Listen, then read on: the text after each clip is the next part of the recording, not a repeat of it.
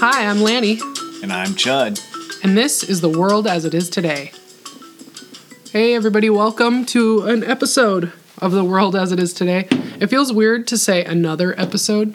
Yeah, because our space between episodes has grown in length. Yeah, I know. I don't really know why. I just have been not on it with asking you, hey, let's go down and do a podcast. And I want to be doing more.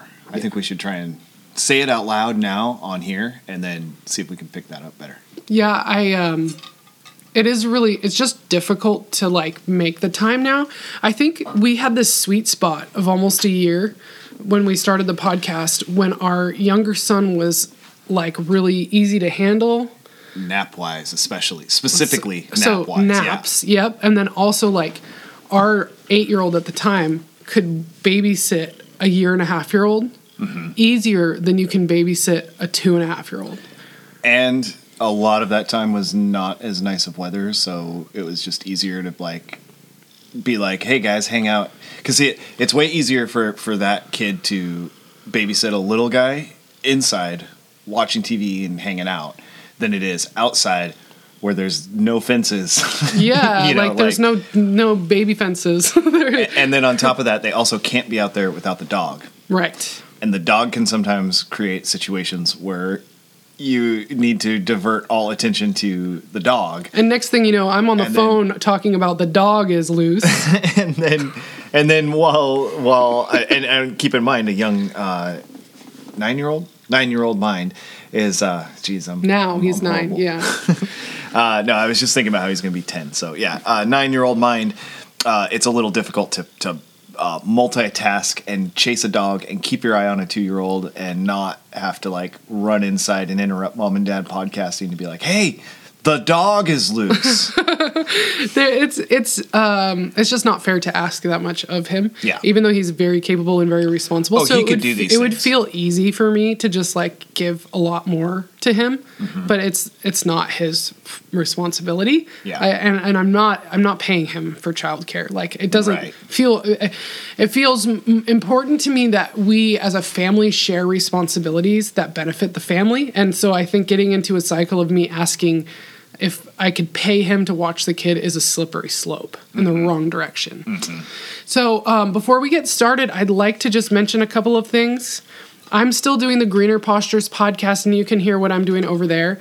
For people who are interested in what we do on our homestead, you can listen to my first of the month episodes.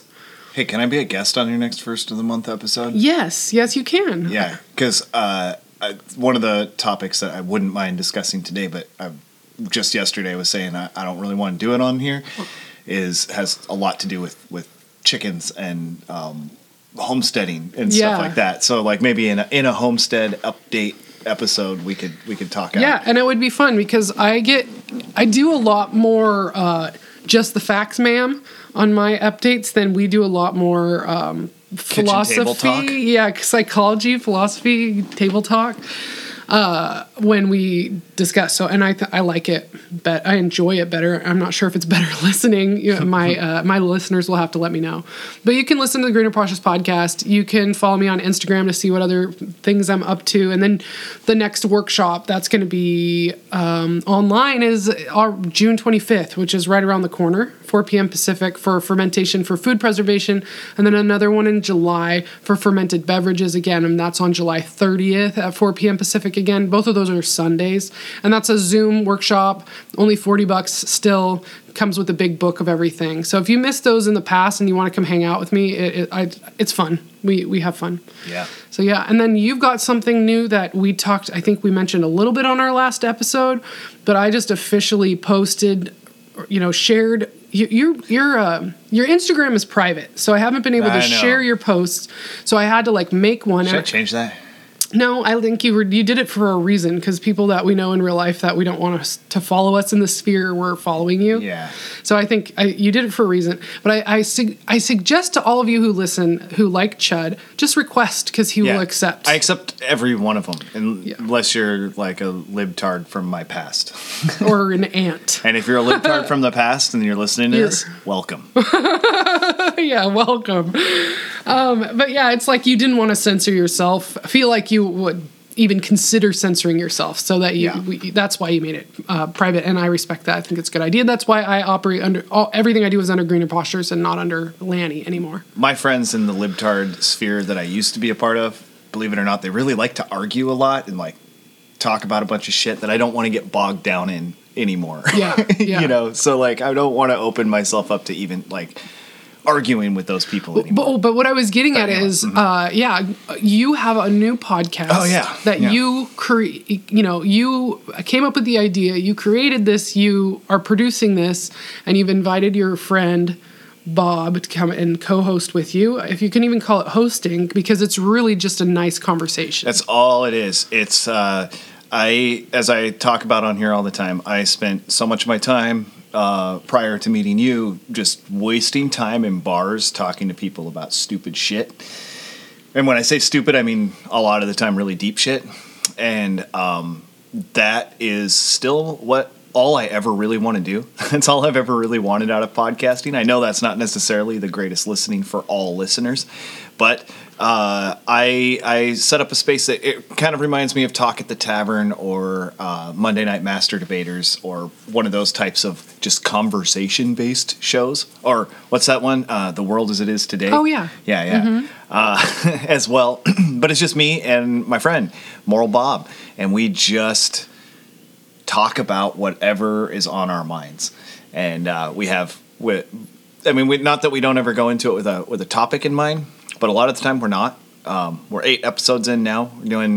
We call it an hour a week, but I don't think any of them have been as short as an hour, except the first one. You did great. You were really set on you were going to stick to an hour, and it's escalating. Well, and then I've been adding music in at the end, which I always connect, at least in my mind, to what we were talking about. And like the track I put on the newest one that went up this morning is 10 minutes long. So that stretches that actual time out by a bit, even though it's still, like we start winding it down after an hour, but me and Bob have a real hard time hanging up a conversation. Yeah. So like we start winding it up and then it goes on for another 20 minutes or so. And then we wind it up for real. We stop recording and then we talk for 20 more minutes. As we did 20 minutes before it started, too, because we're just we're pals, man. I mean, we've never met each other in real life, but we get along and we can talk about whatever because we don't agree on everything, but we respect each other enough that it's just a constant open conversation. I think that's cool too, because I think some people who are familiar with the Moral Bob might not see that he's a person that could just like accept someone for having a different idea than him. But you guys complement each other well because there's never any haunches up at all. Yeah. And I think a lot of that has to do with you never get your haunches up. You know what I mean? Uh-huh. But there's also not really any debate. The thing that I think I've heard this before, and people say the conspiracy podcast community, which that in and of itself is a little annoying to me.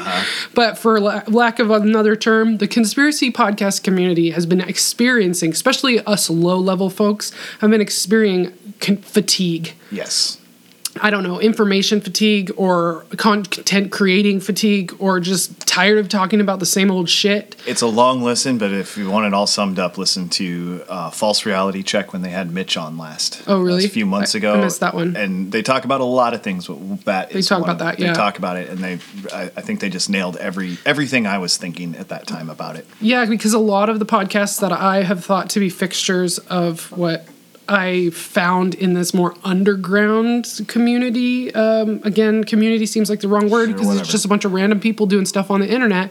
But I found become fans of lots of little people's podcasts, not just Macroaggressions, Monica Perez, not Joe Rogan, obviously. There's like tiers, there's right. The Rogan, and then there's probably some other big ones I've never even heard of. Rogan's up here, and then you got Triply down here. And then like Monica Macroaggressions, are on this level, and then you still have like big but smaller ones that are below that, and maybe and 3 more tiers 12 down. Stories down. Yeah. We're hanging out in the basement.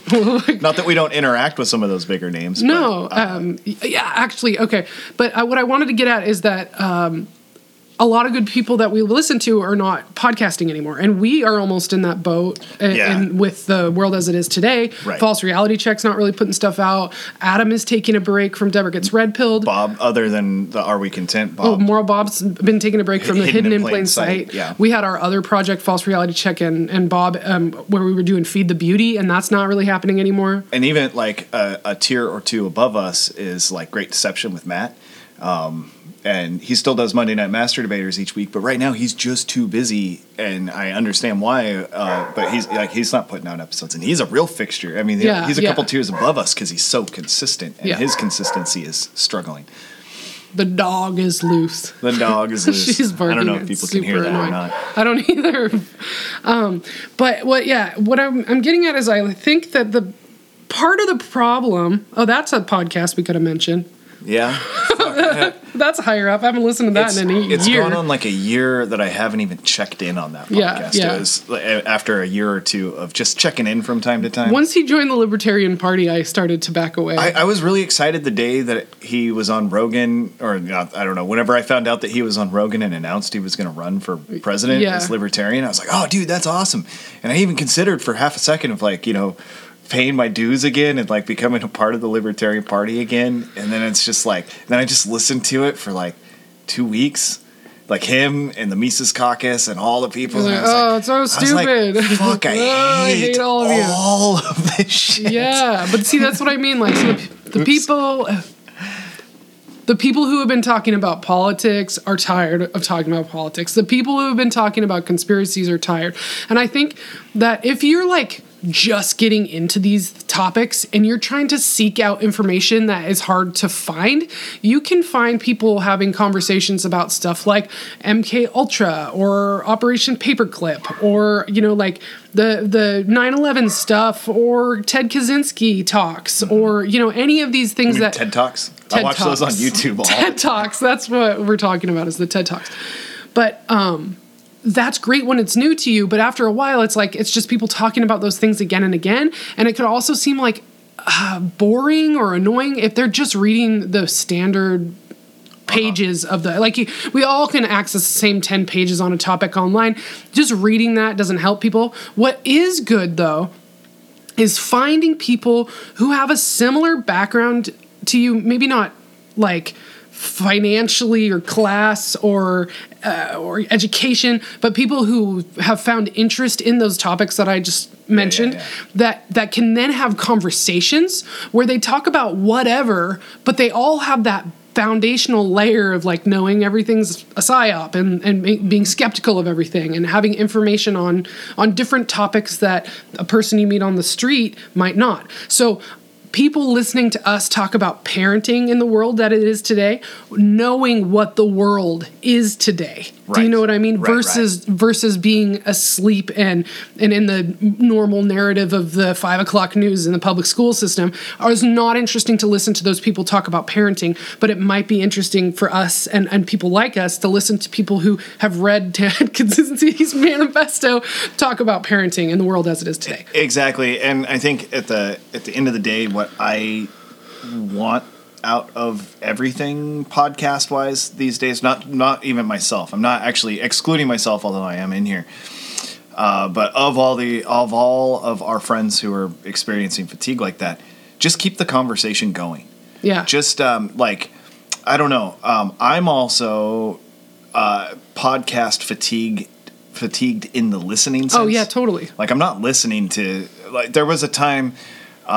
When we started this, I probably talked about it on here. I don't remember specifically where I set aside a schedule based on the moon phases to not listen to podcasts. Yeah. Because I listened to podcasts every single day for a period of time. And, I was taking in new information constantly. Well, and when you were working 5 days a week, at least 8 hours a day, that was podcasts for that amount of time, and the time in the car, and right, and all of that. And so I started having to set. I went out of my way to set.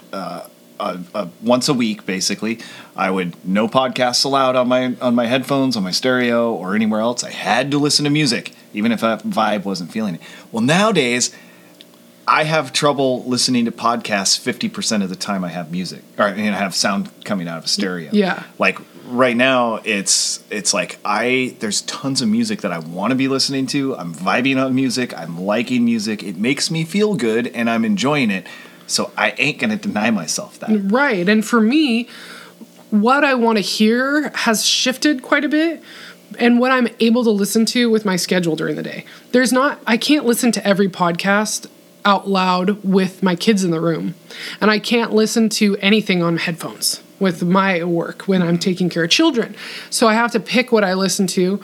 And half the time I'm listening to something I recorded that I'm editing while I'm doing kitchen work, which I have to like stop and wipe my hands off and then press a button and like delete a part where I sneeze or whatever. Working while you're working. Yeah, so I'm trying to multitask. Other than that, I'm listening to like the Wise Traditions podcast. We'll have somebody on that I want to hear or a topic. I listen to these other podcasts that are like health and nutrition from a different perspective that I've listened to before.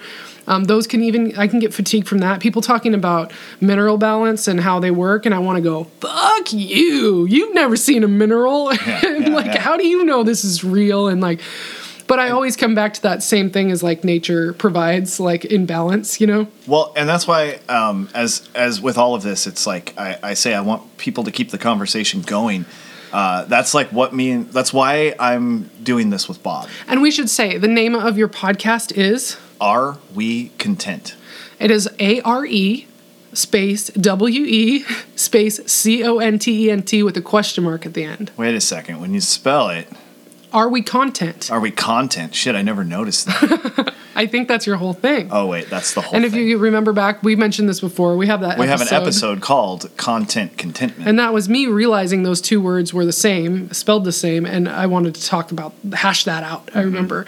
And I like the idea of yours and your opening music. We shouldn't say anymore. People just go listen to it because the opening music for the podcast sets this tone, and then it goes into this Are We Content?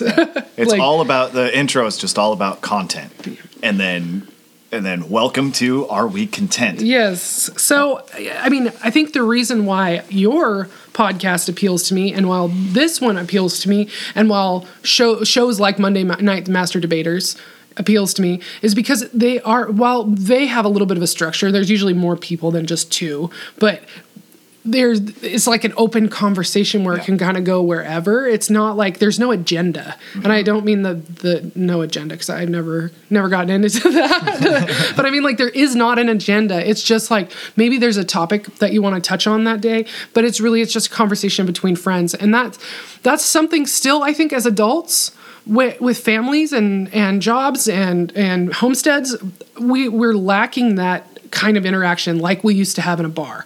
And you say a bar, I say my porch. Sure. Like, I used to drink on my porch. People were invited over, like chain smoke cigarettes, stay up till 3-4 a.m. until you eat a bunch of food and pass out. There is a part of my immature self inside of me that wishes that I wasn't doing this podcast with Bob, but instead that Bob was my neighbor and that we hung out, got drunk on a porch, chain smoked cigarettes all night, and just had these conversations. I would be so mad every time I saw you leaning over the fence. Like, I'd be putting like a cyclone barbed wire above it, because I'm like, we're not getting shit done. You guys are talking again. Because it's like, okay, we can contain this when we do it this way too, in 1 to 2 hours on a weeknight, you know. But for real, it would be wonderful to have more community that you could feel like you could really connect with in person. But people's lives are busy, and there's only so much time you can make. So it does feel nice to just, like, I don't know, treat yourself and dedicate a little bit of time to you talking. And if you can put that out and make somebody's workday better because they get to listen to a bullshit conversation between those people that have that foundation, like we were talking about. That's the bottom of it with Are We Content, as well as I urge any of our friends to just keep the conversation going, is like, it almost doesn't matter to me if anyone listens to mine or anyone else's, as long as we keep that conversation going. Right. But there are people, myself maybe included, I'm really not listening to that many podcasts, but if I were, I think I'd be gravitating towards those conversations. And that's what I am. When I am listening to something other than like the health and food stuff, I am gravitating towards ones that are just conversations. I still like Master Debaters and a lot of other things, but it's going to be rare that a topic that someone puts on something jumps out at me, and I go, oh shit, I need to learn more about Aleister Crowley. That's not in my vocabulary right now. It used to be, but like, I don't know. It needs to be something that I don't even know what to say to have it like brought to my attention. Like, hey, look, we got a new angle to look at things. But everything is just feeling very stagnant to me. I don't want to hear more about Aleister Crowley. I don't want to hear more about a lot of the topics that are top of the interest to me. That doesn't mean I don't want to talk about those things. And that doesn't mean I don't want to hear people talk about those things. I just don't. I'm not going in for the information anymore. Yeah, and it's interesting too, because like when I've kind of settled on that this is a spiritual war, and they're not after your money or your things or your house. They'll take them, but they're after. They will take them in as a means to take your consciousness, your thoughts, your feelings. They make to take your good feelings away, all of those things. And so when I look at things that way, I already know that there's bad things out at play. And I think part of us being obsessed with it and examining it constantly, and like, how many times do I have to rehash exactly what an SRA is? How many times do I have to think about, all of the serial killers that might be just a psyop, even though that one still is kind of really interesting. And I dabble. All of these things they are still interesting. interesting. But I think the more I spend in that space, the more it's winning. It is taking my time. It's taking my spirit. It's taking my mood. Yeah. If I'm like bummed because I thought all about how children are being ritually abused by elites, like, then I'm not helping I'm not helping children. I'm not saving anyone. All I'm doing is being bummed. It's taking my life force energy. Yeah, it was 1 or 2 years ago. I can't remember if we were podcasting yet, when I went back to back. For some reason, I went way deep on Peter Stump, the werewolf. I don't know. Glasgow werewolf? It was that one? No, he's in Germany, the Bedburg. Oh, okay. The werewolf of Bedburg, and his execution was fucking insane, and what actually happened is up for debate. Was he a serial killer? Was it supernatural? Was he a werewolf? Well, something seems to have happened, or at least there are woodcuts depicting like the worst execution of all time. I don't know.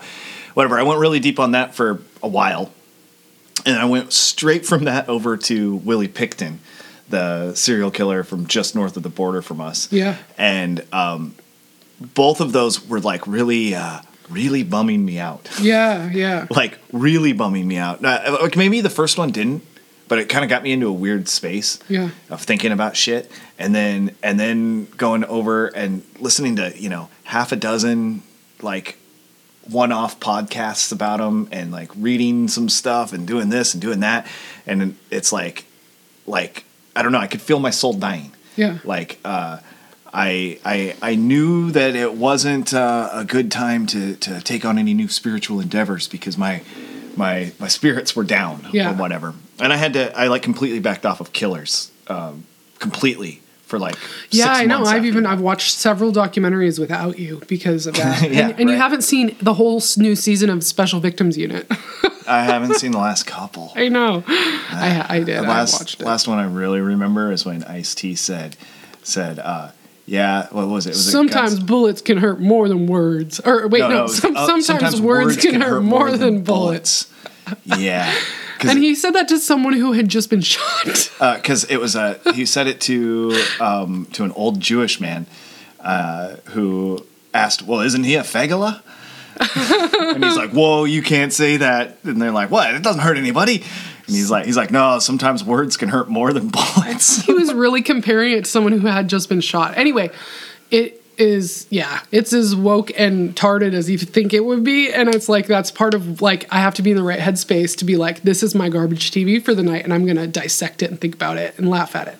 But anyway, I think if I had any recommendation for any of our friends that are feeling burnt out on this, just consider that maybe the fun part is having good conversation with people that you think are fun to talk to. Mm-hmm. And if you want to just have that conversation without an agenda to improve your numbers or get Patreon followers or any of the other things that put stress on it, just like if you want to talk, like come invite yourself onto this podcast. Yeah, do that. Invite yourself onto Are We Content? Yeah, I'm just thinking that as I'm saying it now. I wanted to do a whole bunch with just Bob. We're at 8 now, I think, and I'm maybe ready to start bringing in other people sometimes, like just to expand that conversation. But like not feel like you have to do that either, because part of what's not fun about podcasting is trying to schedule or trying to organize schedules with several people to meet up at the same time. All the things that put stress on it. Just let that go and say, hey, are you free tonight? Jump on, at 6. We're going to talk for an hour about whatever. And it can just be fun. Then it's just fun again. Yep. And make podcasting fun again. Make podcasting great again. So there's that. We went on for a little longer than we intended on that, but I think that it felt good to say. Yeah, no, that was a great intro talk that went on for, we're at 25 minutes already? Yeah. Oh, yeah. And that brings me to, I was invited by Monica Perez onto Union of the Unwanted. And we're still doing announcements. I was on Union of the Unwanted. They did a farming, homesteading, food, whatever thing, and I went on there. I thought there was going to be some people like in my bracket, and I get on there just before we start, and the first face that I recognize is Joel Salatin, and I was just like, what? I think a lot of the people there didn't like really know who he was. Really? Yeah, not a lot, but some of them. And like I wanted to directly address him so many times and ask him questions or say things, and I could not make words. I have not been. You're starstruck? I have not been. And then I was like, in my head, I was like, he probably sucks in real life, like don't meet your idols kind of a thing. Yeah, I went through a roller coaster of emotions. Huh. There was nothing that happened there that made me think he sucked, but I was like, why am I thinking like, I've never met him, I shouldn't be this worked up about it. Oh, wow. But yeah, then I listened back and I didn't sound weird when I talked. You sure didn't. I listened to the whole thing. I thought it was one of the better Union of the Unwanteds. And yeah, it was okay. It's like some people talked for a little long and like gave too much detail that was really personal. We never really got to like talk about what I thought would have been interesting with that kind of a group of people is like, what does homesteading mean to you? Mm-hmm. What is a goal for homesteading? What is the reason why a normal person in the city might want to do this? Mm-hmm. So a couple of, like, let's see, Toons was on there, and he's got this podcast with a bunch of other, basically Propaganda Report fans created a podcast. And is this called the Union of the Unknowns? Yes, the Union of the Unknowns, which is a great name. And I'm in the Discord group still from Propaganda Reports when we were patrons and we were doing the Zoom call kind of stuff or whatever, for other disappearing patron parties they were called. Mm-hmm. And so I kind of asked, like, the people... And Wild Bill was one of them. I've never really met him or engaged with him until Union of the Unwanted. And I would love, and I'm not even sure if he's on Union of the Unknown or not. But anyways, some of these people are all doing the homesteady stuff. Mm-hmm. And some of them that aren't on the podcast have been to my workshops. And I'm just trying to organize a group of those folks to come together on my podcast. Oh, cool. To talk, have the conversation I wish we could have had on Union of the Unwanted. Sure. And then I've also been invited to be on Union of the Unknowns. In July. So because I think that the things you wanted to talk about are great. They didn't really fit into that conversation as I heard it, because it was more of a getting to know each other sort of podcast, and it would have been better as part 1 of 5. I know. Like that the same group of people were going to get together, like, a certain number of times. If everybody had 5 minutes to introduce themselves and give a quick, bring you into who they are, and then the next episode we hash a certain topic. Yeah. Something like that. But it's not that kind of a show. But it was great for, like, if you listen to it and you were looking for people to listen to who talk about these things, like each person is kind of it's like a showcase of what they have to offer. I was calling it a sampler platter. Yeah. I was like, it's like when you get the Captain Splatter. A sampler platter of the appetizer platter that has a little bit of each of the appetizers, you know what I mean? Yeah. So you get a little taste of each thing, and then you can decide if you want to pursue that thing at a later date. I saw a great ravioli sampler. Oh, yeah. That sounds delicious. Meat and spinach. And then you can know which ravioli you want to pursue at a later dinner. So hopefully people that didn't know me, heard me, and can find me if they want to talk to me or listen to more of what I have to say. Other than that, it was just fun. And it was neat to share a space with some people that I haven't before, like Charlie Robinson and Mike from OBDM and his wife, the Naked Gardener. Mm-hmm. Who I think, I shouldn't say this because it makes me a bad person, but her highlight is not that she's topless. It's how nice nice her butt looks in her jeans. Is she actually naked? She gardens topless, and every picture is really carefully crafted to not see anything. But she has a nice back. Like, she's tan, and she like looks like she probably does push-ups or something. But she's just got a great ass and like really nice jeans. And it's like this is why she has 20,000 followers or whatever on YouTube. It's great. But then if you actually watch her videos, she's talking about like doing biochar for her garden and like the goats and stuff content. they have. Yeah. I didn't know she was actually naked. I just thought that it was a clever name to get people to click on it. No, she's not nude. She has pants and boots on. I mean, they live like somewhere kind of cold.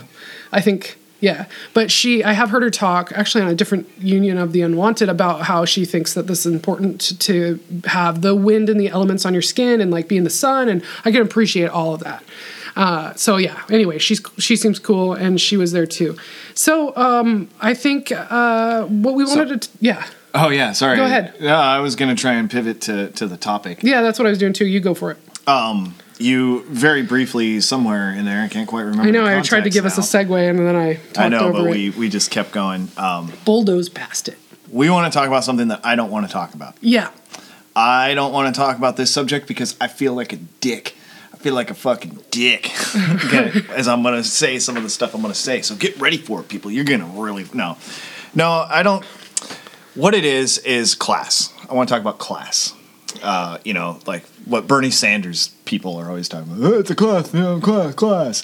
There are all these different classes of people, and I don't have anything to offer in the Bernie Sanders department on it, but I do have this. I came up with this term a couple of weeks ago, which is just got my gears turning about it, and we talked about it. I know your gears were turning about it. And I don't know if people would agree with it or not, but I came up with this idea of Costco rich and Costco poor.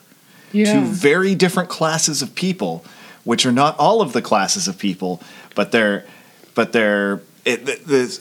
point of this is we're going to blur a bunch of lines, okay? Yeah. So Costco rich, well, let's go with Costco poor. Okay. Is where you're a poor person at Costco who's shopping for essentials because it's cheaper to go to Costco. To buy it in bulk. To buy it in bulk, and you manage your money in such a way that buying 12 cans of Lysol that say that they kill the COVID-19 virus on them. But in the 90s, it said it killed the AIDS virus. It said it killed AIDS, and now I don't think it says AIDS anymore. It was flu for a long time, and now it's COVID.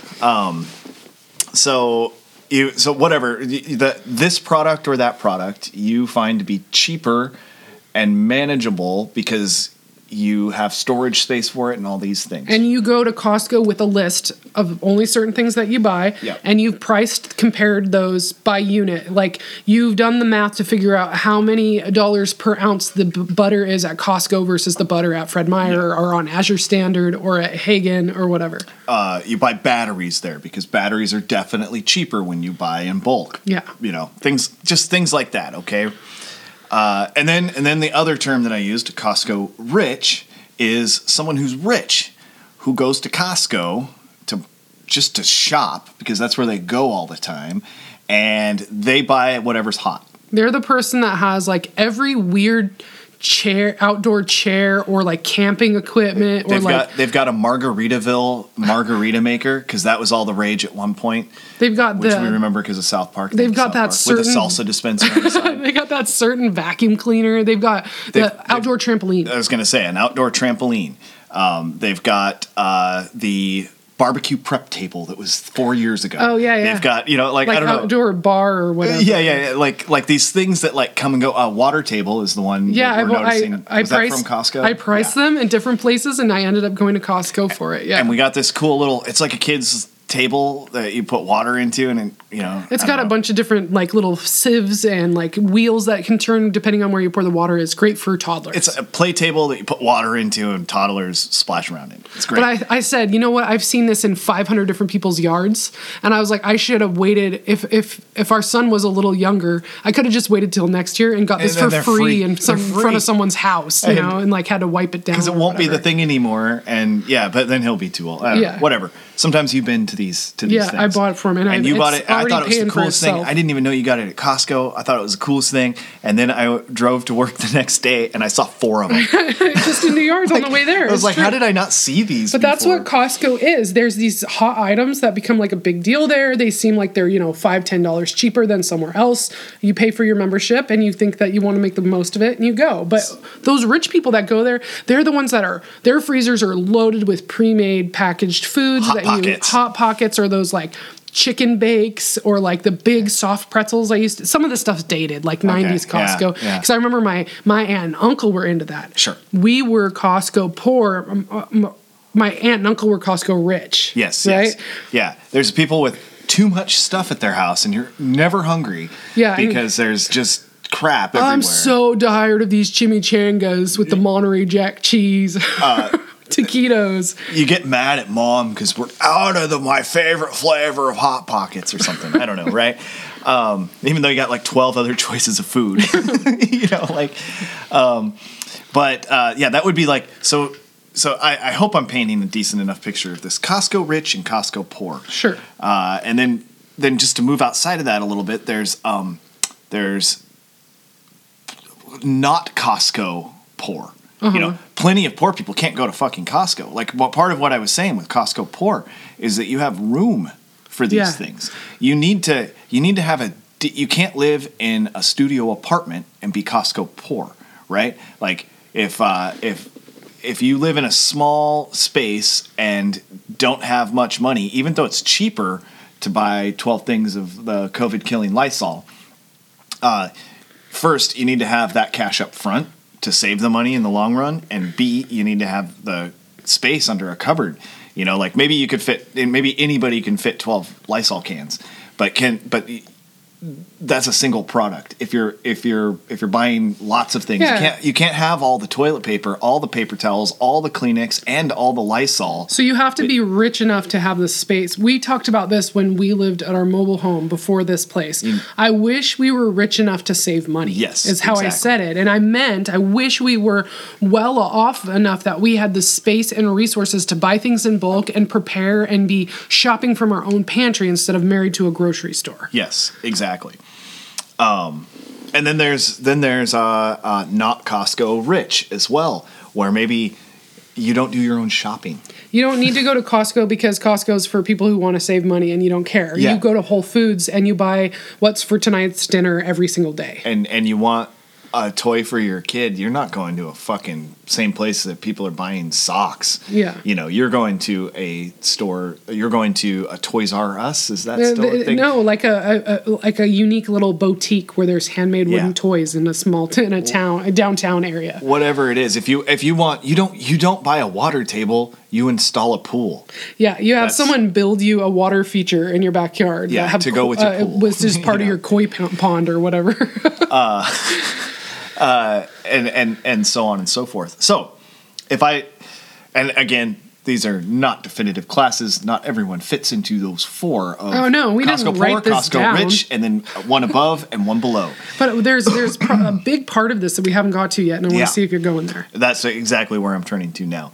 That's that I don't think, and here's my bold statement, Bernie fucking Sanders, I don't think that income has practically anything to do with these things. Obviously, a little bit.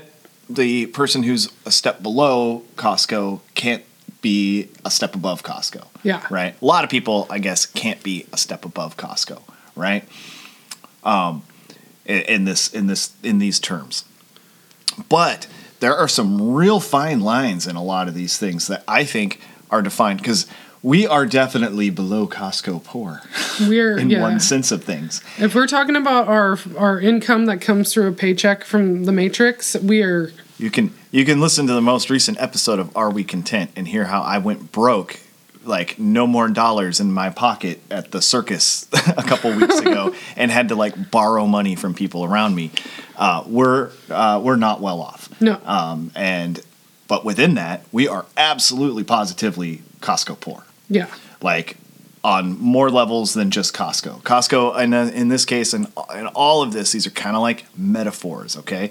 Like we are poor in the sense that I go buy lumber and construct something before we go buy a prefabricated thing. And we're poor because I have saws that cost money. That's what it is. It's this income level being the same. There can be there's more than two, but let's, for the sake of conversation, there's two types of people. The same income.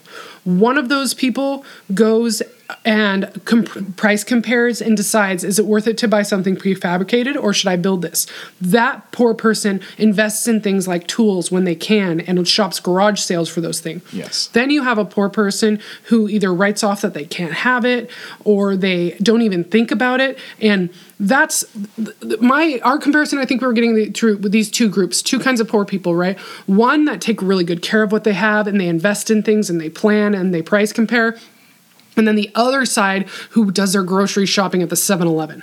Yes. Because they don't have gas in their car. That's right. And so they go and they spend $15 on 3 processed food items instead of going to a grocery store where they could get those same processed food items for a quarter of the price. In the first conversation we had about this, I threw that one in there as a below Costco poor level. Was then you go all the way to there's discount grocery poor. There's these different levels down, and then there's one which is the most expensive to live, which is gas station poor. Yeah. You're so poor that when you need an item, you go to the gas station to get one single roll of toilet paper from the gas station. For $5 Yeah. For $5. When that same $5, if you went across town to the cheap store, cheap grocery store, you could get a 6-pack for $5. Yeah. And then the Costco poor person is going, why would I do that when I suss it out? It's all the same. It's a little bit cheaper to buy better quality stuff from Costco than it is to buy that there. But all the way down to this idea that like I had a corner store that I lived next to it was with you when we were on C Street. They had groceries there. Yes, they did. They had vegetables there. Yep. They had potatoes for $2 a pop. Yeah, $2 a baked potato. Yeah, to make a baked potato, $2. Crazy. But people bought them. Yeah. That produce was never stale. Yeah. They'd have bananas for like $1 a piece or maybe 25 cents a piece or something. Whatever, but buy the banana instead of buy the bunch, by the weight. Yeah, and it's the same, like an easy way a lot of people might be able to think of it is buying a single cigarette. Mm-hmm. You can, I don't know what prices are these days, but you could buy a single cigarette for 25 cents or you could buy 20 of them for $1.50. Yeah. And the poorest person is buying the single one. They're losing their money faster. But it's interesting because the poorest person doesn't have to have that mentality, because you can also be that poor and say, I have to go out without cigarettes until I save $1.25 because it's not worth it for me to get a single cigarette. There are plenty of people who are in the exact same financial bracket. Exact same. They have the identical incomes, the identical dependence upon them.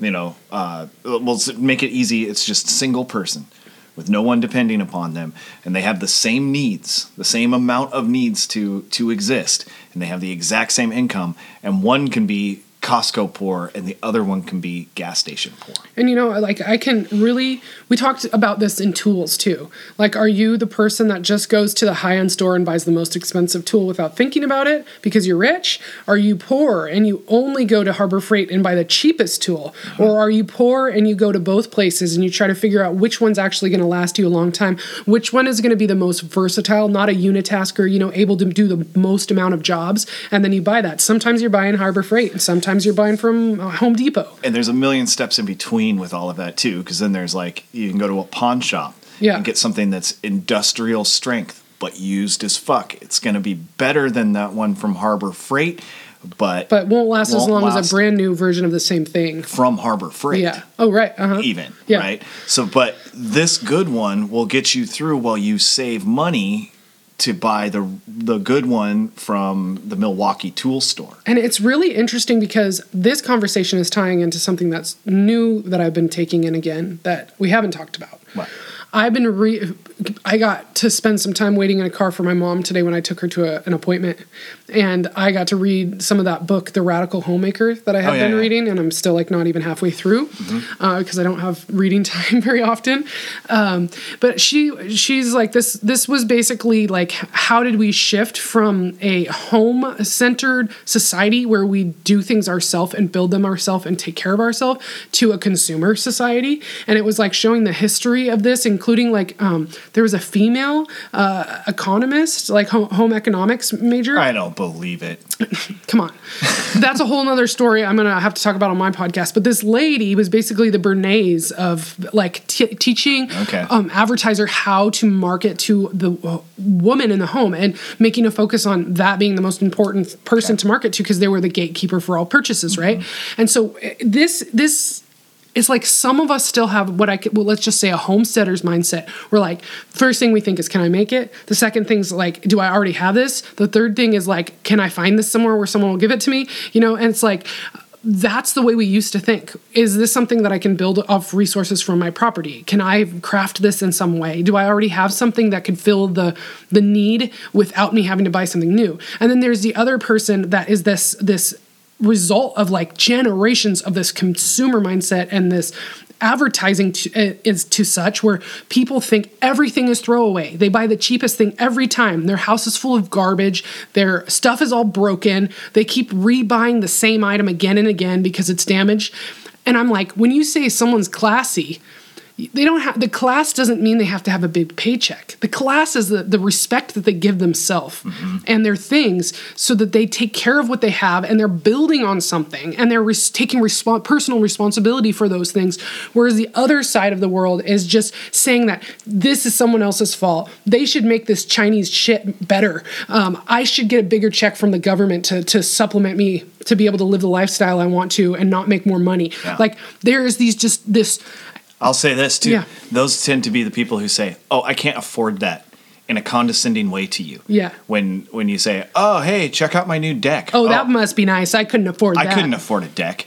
And it's like, fuck, I can't afford a deck, but I made it happen. Yeah. Like I found this to be a priority and it was important. And that's that Bernie Sanders mentality that like they pit us against each other and say that it's a financial thing. And that person who's saying that usually thinks my deck would be there and in place if I had the money. Right. But I don't really have the money, mostly because I spend it on fucking tools. And I was going to say, that same person... and then I'm able to buy lumber and then fabricate this thing, and I have a really nice deck that person is envious of, but they would never even think to put in the work. This is just this person. They just wouldn't think to put in the work because that's not what they do. That's not how they function. And then if I start to try and explain myself, they're like, well, I can't afford the tools. I can't afford any part of it. And I think that's the same person that walks to the 7-Eleven to get a burrito and a tall can and a scratch ticket. Yes. And that same person there, I think that there is this programming in us that is part of classism that tells poor people that they cannot get ahead. Mm-hmm. And those people get in their head generationally usually that they cannot do better than they already do. And so they're resigned to it and they're blind to the fact where, hey, if I just don't buy a burrito and a tall can for a few nights, I could get a case of beer and a package of frozen burritos for half the price, like a quarter of the price. You know who this is just out of nowhere reminding me of is an old supervisor of mine who was super trashy. We talked about her when we were having this conversation in the kitchen. Way older. It's act like this. Hey, what are you doing over there? like yelling. I used to say I'd close my eyes and listen to her and pretend that whoever she's yelling at is like a kid across the street. Or something. Yeah, get off my lawn. Get off my lawn kind of shit. But she was my supervisor. And we'll just say, thereby, she made more money than me. Yeah. Right? Mm-hmm. She actually had a few more hours, too. Yeah. And I don't know what our pay difference was. It wasn't a great job. It was a factory job, so it's not like she was getting buco more. No, but probably paid pretty well for who she was and where she came from. But she was, you know that she did not make it home without a tall boy. Yeah. Without a large can of beer. Yeah. And she smoked, like, every break was like... we had 10 minutes. Can I get 3 cigarettes down in 10 minutes? Kind of a person. And any time myself or anyone else, like I would be out for a day, because I had family issues that I had to take care of. And when I return, her response would be, I wish I could afford to take a day off. You know, and she would say this to anyone under any circumstance. If someone was like, hey, I just got a new car. You know, I've been spending my last 3 years saving up enough money to buy this used car that I just got, and I'm really proud of myself at 20 years old buying a car, or whatever someone might say. And she'd be like, I wish I could afford a car. You know, she's stuck on the bus and she lives 100 miles from here. You know, and she just doesn't mention the bus ride is because of a DUI. Yeah, right. And and you know, just all these other aspects. But it was like this mentality, and this was not a Bernie Sanders socialist. If anything, she would probably be closer to a conservative or something. Oh yeah, but, totally. Probably not. I mean, someone who doesn't even give any thought to that. Who you would say, how's Donald Trump as president? And she would say, I don't know. He's funny. Yeah, if she even knew he was the president. Like somebody who really does not pay attention. Like someone who's just like they're not, she wouldn't identify as conservative or but she liberal. can tell you which taquito is better at the 7-Eleven. She knows all 7 flavors of Mountain Dew. I guarantee. But not for herself, for her grandkids or great grandkids at 50 years old. Great grandkids. Yeah, right. But there's a lot of these people, and they get this attitude. And Bernie Sanders, like maybe not her, but the people who are like maybe just a little more classy than her, love Bernie Sanders and socialist ideas because they're like, oh yeah, I can't have a deck. But he can, so he must make more money than me. And the solution to my problem would be to equally bring him down a notch and bring me up a notch financially, and then we'll all be equal. But the fact is that those people will spend that money differently. Mm-hmm. And not to mention, if you work for the money you get, you spend it differently. You care about it more. So that's part of it. But I grew up poor.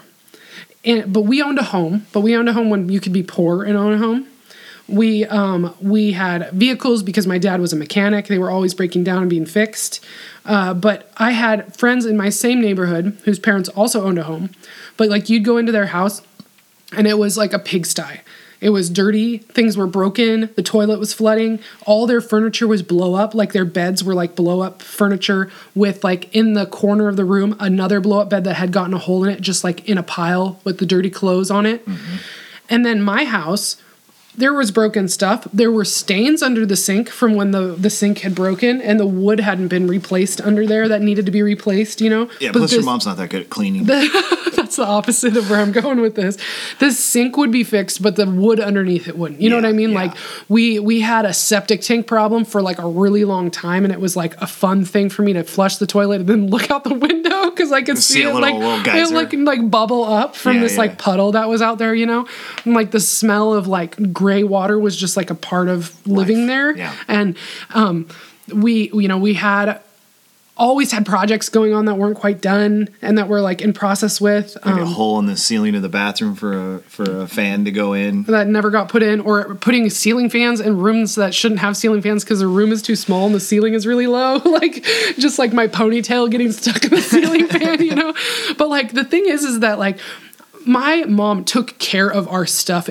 She shined our plastic plates like they were china. Mm-hmm. You know what I mean? Things that we had, we took care of, and they lasted us a really long time. And that mentality of looking at what you had as important and worth taking care of, and making something more out of what you are given, you know, mm-hmm. That's the difference between those other kids that I was describing, the dirty house with the blow-up furniture. Their parents were getting drunk and watching Jeopardy and yelling at their kids and like saying, fuck the world, I don't have it good, I can't do any better, my job sucks. They don't watch Jeopardy, though. They watch Wheel of Fortune. Oh, it was Wheel of Fortune. Yeah, I'm sorry. Not Jeopardy. No. Wheel of Fortune. Or like Jerry Springer. Costco poor people watch Jeopardy. Okay. I'm going to have to start taking notes. It's getting complicated. Yeah. Oh, gosh. I lost where I was going to go because of my amazing Jeopardy joke. Wheel of Fortune joke. Let's see. What were you just saying? I was saying that those people are drinking and watching TV. Oh, yeah. Okay. So I was going to... It's... I want to... I think it was Murray Rothbard. I remember Dave Smith talking about it. And I know I've read it somewhere as well. Maybe Harry Brown. they talked about the idea of an experiment. I don't think it was actually done in any capacity, but it was just like a thought experiment with the idea if you take a really poor building in a ghetto or projects type neighborhood that's just in horrible shape, and you remove all of the individuals from there, and then you take the nicest high rise building from Manhattan or wherever. I don't know. Sure. I'm not a cultured person. I don't know where that is. But you take a building, a tall building full of poor people, and then an equally sized building full of rich people. And first you look at it and you see the one is all run down. And that would be, according to Bernie Sanders, because those people can't afford to keep their place nice, right? And then you look over at the one with the rich people, and it's all nice because they don't even do their own work. They hire maids and such to keep full teams of Mexican landscapers. They have janitors and they have full team of Mexican landscapers. But then if you swapped all those people into all of the low income people went into the let's elevate them with being in the nice building, and then we'll put the other people over there, and we'll even switch their incomes. Okay. Right? So now they can afford the maids. Yeah. They can afford the janitors, and they can afford a whole team, maybe even 2 teams of Mexican landscapers. I don't know. You just need a few of those guys. They do a great job. But then the other ones suddenly don't have their money. Well, there's a good chance that all those people had money for a reason because they worked for it, and now all of a sudden they're in tough times and in a bad situation, and what they would end up doing with their time is fixing up the place they live in. And meanwhile, now all of a sudden these other people, they don't even have to work anymore because they suddenly have all this money. And then they blow through all the money because they keep living the way they always have. They're gas station poor, but now they're gas station rich. Yeah, you can buy whatever you wanted to. You get Flaming Hot and regular Cheetos. You can buy 20 individual cigarettes for $35. You could mix your own Munchies mix. Yeah. Just buy bags of single things and mix it however you like. Yeah, buy the lunch size bags too, because then it's the proper amount. I'm rich. I can do whatever I want. I bought this baby straight cash. And meanwhile, they quit all of their jobs. You thinking Chappelle Show? I'm rich, biatch. Yeah, that's kind of playing into what I'm thinking of here. They were talking about reparations and what did the people do with it when they got it. But this isn't about race. It's not about race at all. I'm thinking about mostly white families because that's who I was exposed to. They all quit their jobs because they're rich, and now they don't have to do anything, and now they have all this money, so they can go to the gas station. Well, guess what? Their money's going to run out. They're not going to get a better job when it's done. And they're not going to take care of their things and fix it as things And now that building's going to be all run down a year later. So a year later, if you looked at that snapshot, the rundown building will have been repaired and be improving. And all those people are working 3 fast food jobs and then spending the little time they have at home fixing up their place. Well, I think part of this equation, I don't remember if it was Rothbard or who, but I remember it at the time, was that... it was that the money was handed. It's when the money is handed to you and you're not working, that transfer of wealth transfer, which is what Bernie is that you don't appreciate it the same way as when you work for it. But there's this is usually a generational problem. Yes. And I don't know I don't have advice to give on how to fix that if you come from that. Well, but I know people who have. Yeah. There's different ways to look at that. It gets a lot deeper and weirder when you look at the generational side of it, because there's a side of it that's the rich kid is going to be the rundown place. Yeah, well, because they didn't work for it. The weak men. Yeah, it's the fourth turning. How does it go? Let's see. So strong men create good times. Good times create weak men. Weak men create bad times. Bad times create strong men. Sure. So it is that way. But I guess we got to wrap up soon. But I guess what we get what I deduce this down to is we're poor people that take good care of our stuff and that plan and have this mindset of trying to build something. And I hope that we can instill that in our children as well. Mm-hmm. Because we are going through hard times, but we're doing it in a way where we're that just keep trying to take care of yourself, focusing on the home and your own resources, Mm-hmm. But for society at large, I don't know. like there's 7-Elevens everywhere and they're busy. Like it's a strange phenomenon. But like I'd love to hear from other people and what they think on this. Yeah. Am I a dick? Just by talking about it. Like, I just feel like... Just calling people lower class and saying their house is dirty and they shouldn't shop at 7-Eleven seems like a dick rich person move. Yeah. Like, I don't really think any of those things. Like, no. I don't think anybody should do anything that they don't want to do. If you think 7-Eleven, fucking... whatever produce is better than produce. You mean corn dogs? I think it's pronounced corn dogs. Okay, yeah, corn dogs. If you think 7-Eleven corn dogs are superior to Costco Bar S or whatever brand that you bake in the oven at home, that you buy 35 of for $10 or whatever, and the other one costs $2, and you have to make yours in the oven, and all like all these factors. And if at the end of the day you're like, nope, I would rather spend $2 than spend 30 cents or whatever, and more power to you for making that decision. And especially more power to you if you're just like thinking about everything and putting all the pieces together and you're like, yeah, no, I'm totally willing to make sacrifices so that I get the corn dog that I want. Yeah. I do also advise that person to quit eating fucking corn dogs. Yeah, I was going to say earlier when you kept using the Lysol case, you could also save money just by not buying that at all. I guess part of why I'm using the products and such that I am is because I'm just trying to separate it from my own reality. Like I'm trying to say things that I'm not talking about you, listener, and I'm not even talking about us. A lot of times directly I am. Yeah. But I just mean all walks of life. Sure. Everyone, no matter what your lifestyle is, I think these things apply to you. And we could just talk about things that we buy and our exact products and things like that. But that would only be us talking to other homesteader types. Right. And this is like, I'm really just trying to talk about like anybody. And really what I'm thinking of it more about is less about now and more about how I remember my childhood. Yeah. Like when I was just a part of the normal society and like consumer culture, there are different ways to consume and different ways to take care of your things. And I don't know, I think like maybe there's some hope there for people who think they come from shit and they don't have any money. Just think like, try to take care of yourself and plan a few steps ahead and do some price comparison and like try to figure out how to keep your costs down. What things do you not need that you think you need? Like Lysol. You can get a gallon of white vinegar, it's $1. Yeah. Yeah, there's a lot of... just to address the Lysol issue, please, people, do not buy Lysol. This is not a commercial. The fact that it Lysol says that it kills the COVID-19 virus on it should tell you enough there that this is a fucking sham product. It's using a lie to sell you more lies. Oh, so many lies. So, and I felt the same way about Lysol pre-COVID pandemic bullshit. It was before COVID when we noticed that it used to say AIDS and then it said flu virus. It was like whatever du jour, like it said SARS for a while, I think.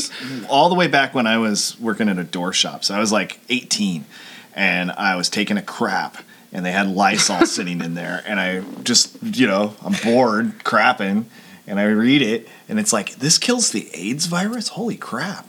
Like that's really wild. Like I didn't know, it was just like a real thinker at the time. Yeah. And then. Thinker in the stinker. Thinker while I'm stinker. Thinkering while I'm stinkering. See, are you reading the back of a Lysol can while you're shitting pour? Or are you fucking staring at your cell phone on the shitter pour? I don't know. No one was staring at their cell phone. If they were staring at their cell phone, it was just like, whoa, what is this thing? Are you Lysol can pour in the shitter, or you have a book with you in the shitter? Yeah, there you go. You're like an intellectual. There you go, an intellectual. Or are you in between? You just take a magazine or a newspaper.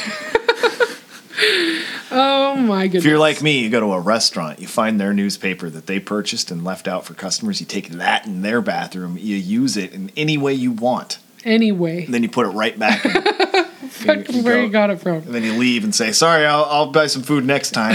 See you later. Well, guys, this has been fun. I feel like we really got back to it. This is great. We haven't in a while. Like I said at the beginning, I want to try and make this a little more frequent. Yeah, we'll see what we can do. No promises. No one cares. Because I say that and then like watch, it'll be like, oh crap, we haven't done one in a whole month again.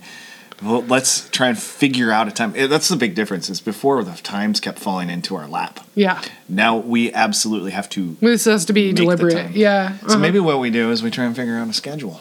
Yeah, and trying to do it in a live type format where I'm not editing too will help. Like last time, I felt like I needed to edit it, and then I sat on it for weeks before we put it out. So that was bad too. I'm so not with it. I didn't even notice you didn't put it. I know, I just assumed. Whatever. I even wrote someone and said, "Hey, check out our new one." Yeah, it's cool. Can't find it. Yeah, cool. What you're talking about. Cool. Anyway, check out Are You Content? You can find it on most podcatchers now. If you can't find it for any reason, send me or Chud an email or a DM, and we'll make sure you get the RSS feed sent to you. Absolutely. And listen to the Greener Postures podcast. Join me on my workshops, or just see whatever I'm doing. Follow me on Instagram at Greener Postures or greenerpostures.com for everything we're doing. All right. Sounds good. Okay. Thanks, guys. Peace.